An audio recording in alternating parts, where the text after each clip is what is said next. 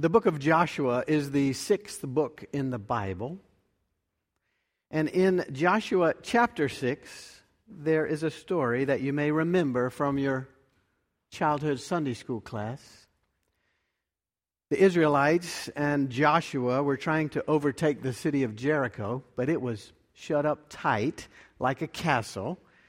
So the Lord told the people to march around, blow their trumpets, and shout, and the walls of Jericho would come tumbling down. This is one of the most vivid stories in the Bible, one of the most memorable stories about God, about God's presence, God's promises, and God's actions in the midst of God's people. So one Sunday morning, a preacher of a certain church was visiting in various Sunday school classes just to see how they were doing, how they were learning the Bible.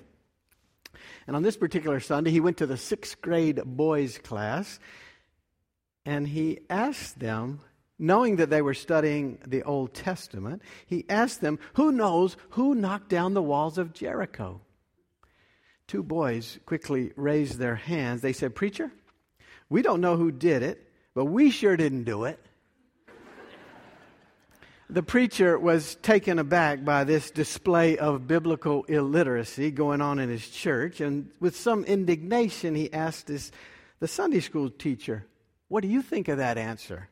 And the teacher replied, "Well, I've known these boys since they were little, and they've always been honest, so if they say they didn't do it, I believe them." And in great dismay, he walked out, and he ran into in the hallway, the head of the church's trustees. And he said, "I was just in this 6th grade boys' class, and I asked them who knocked down the walls of Jericho." And 2 boys held up their hands, and they promised that they didn't do it. And then the teacher said he knew the boys, and, well, if they said they didn't do it, he believed them. What do you think of this? And the trustee of the church, the head of the trustees, interrupted him and said, "Preacher, let's not fuss about who did what. We'll just fix the walls, taking it out of the general fund."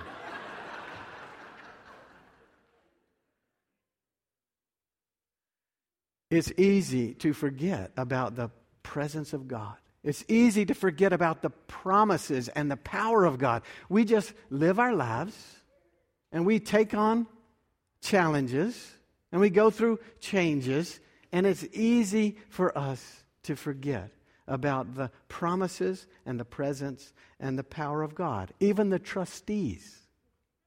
And we're all trustees. That's my point today. Even the trustees and all of us can forget about God. It's so tempting just to continue on and let those promises of God just drift far away from us.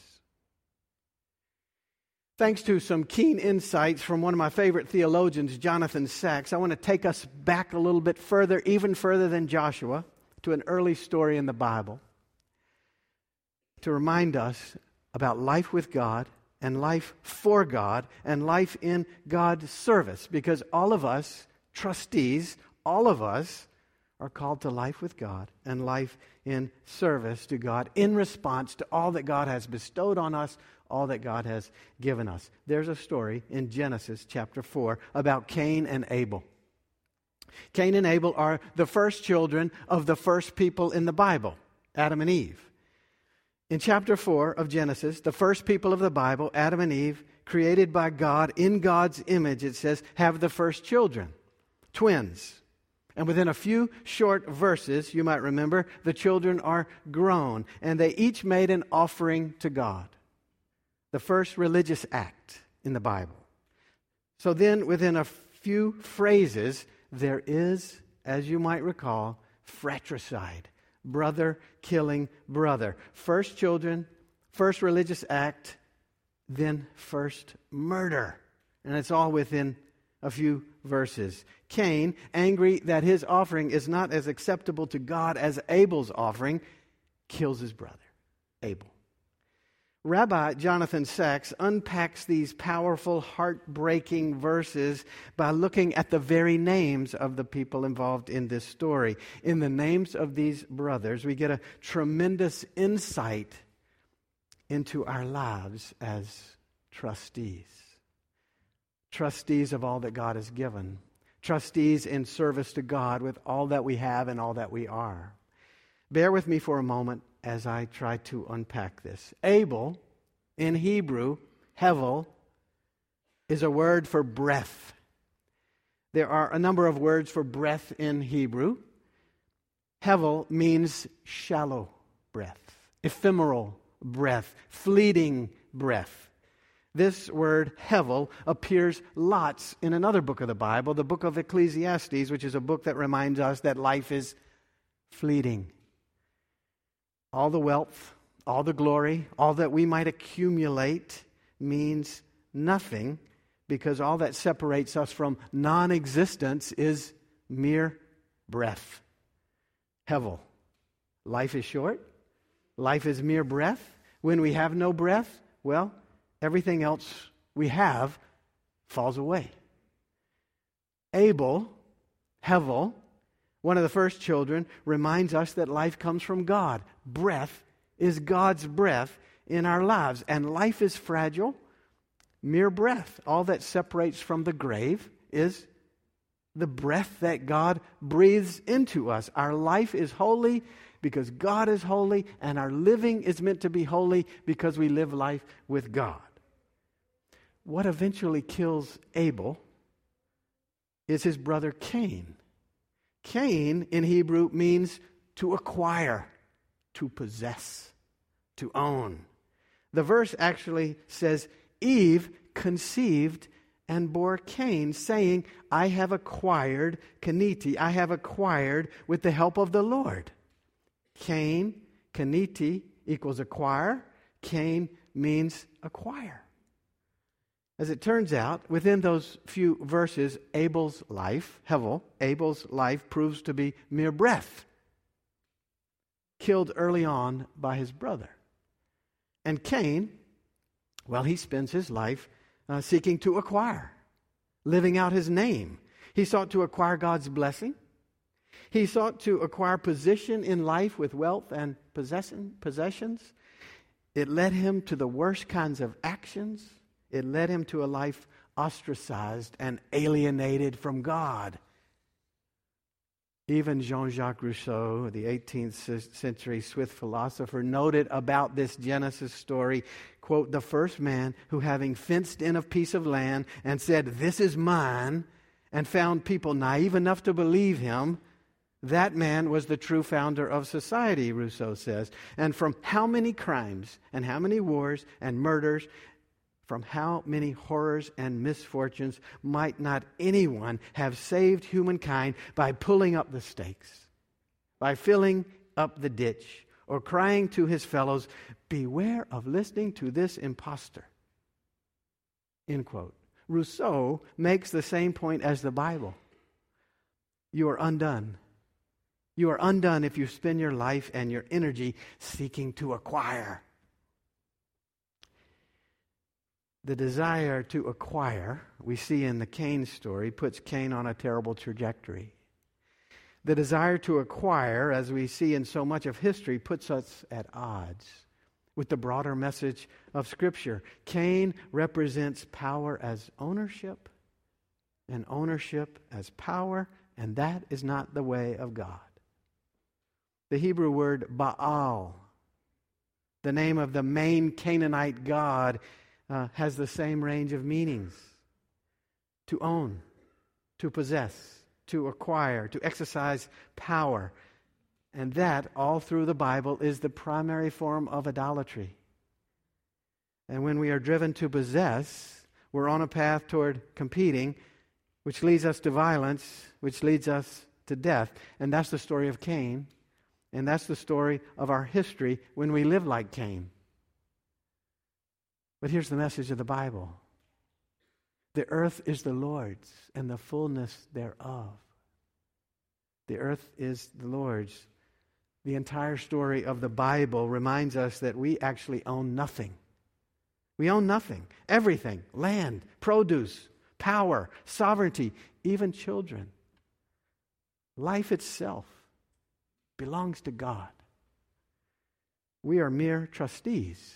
We're stewards. We're caretakers. We're guardians on God's behalf. This is what we affirm today at the baptism for little Caroline. Child of God. She belongs to God. She's been given to her parents, Gordy and Sarah, to love and nurture. But like all of us, we're really just trustees, and they're just trustees. A little Caroline caring for her, but she ultimately belongs to God. We oversee. We oversee property. We oversee time. We oversee our children, but we do not own. We possess for a time relationships, things, space on the earth, but we cannot take it with us. We care for, we guard, but never acquire fully. The earth, all that it contains, the world, those who live in it, belong to God. This is the consistent theme throughout Scripture. This is what is so unique and so authoritative and transformative about the Bible, giving us a way to live as God's people. We're merely trustees. We work with God for God's purposes in the world. We watch over all that God has given.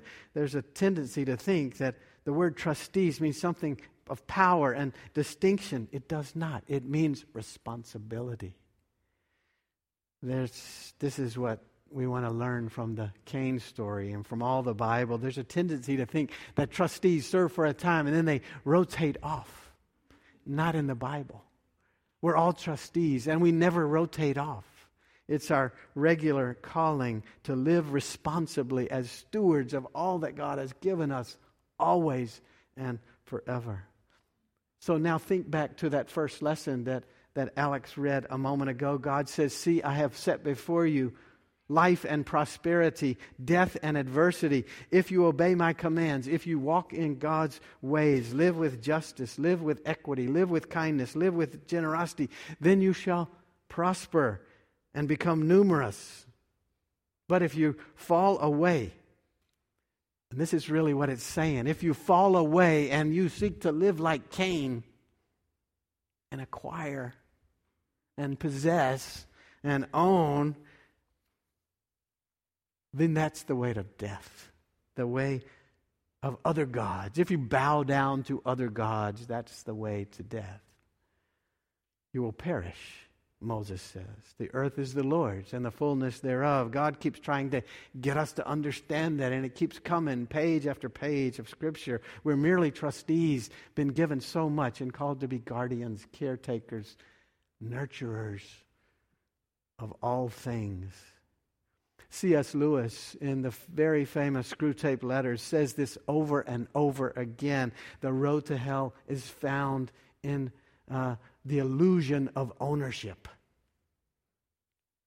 The devil is always encouraging us a sense of ownership, because ownership is going to lead us fast and furiously away from God. Ownership increases our self-centeredness. Just think about that and look around. Ownership increases our egocentric perspective. Moses says, "Choose this day whom you'll follow, life or death. The earth is the Lord's." It's not about ownership. We're merely trustees.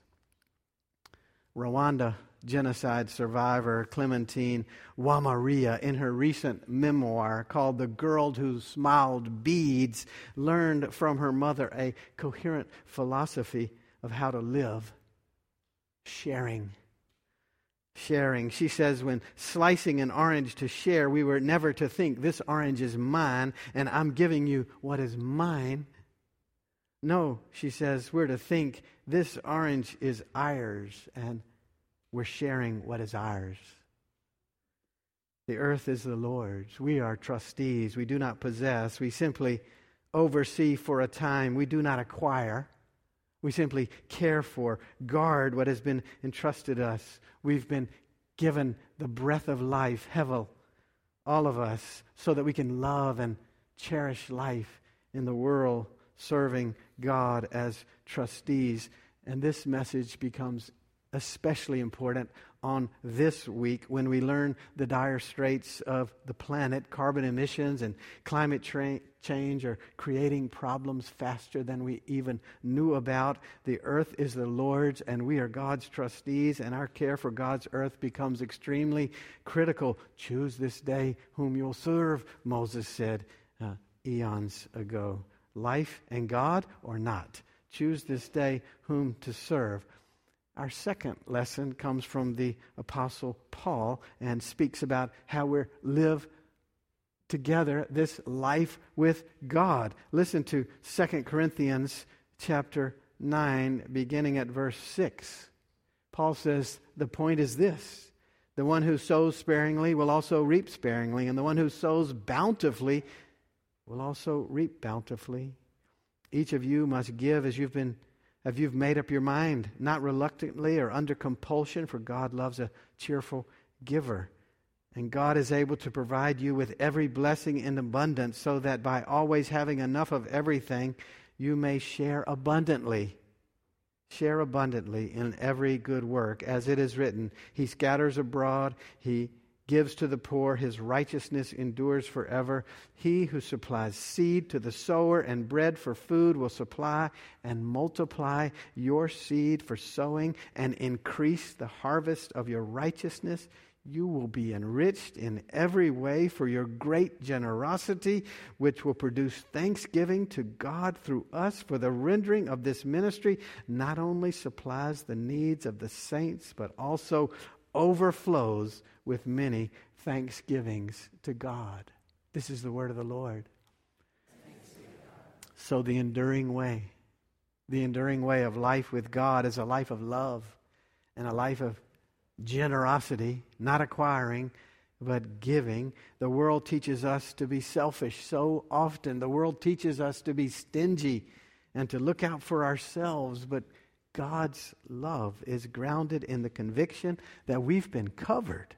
We've been covered with God's gifts, covered with God's steadfast love. God has been so generous with us, and we're invited to practice generosity, great generosity. You will be enriched in every way for your great generosity, Paul says. We imagine in our relative wealth that we're not so rich.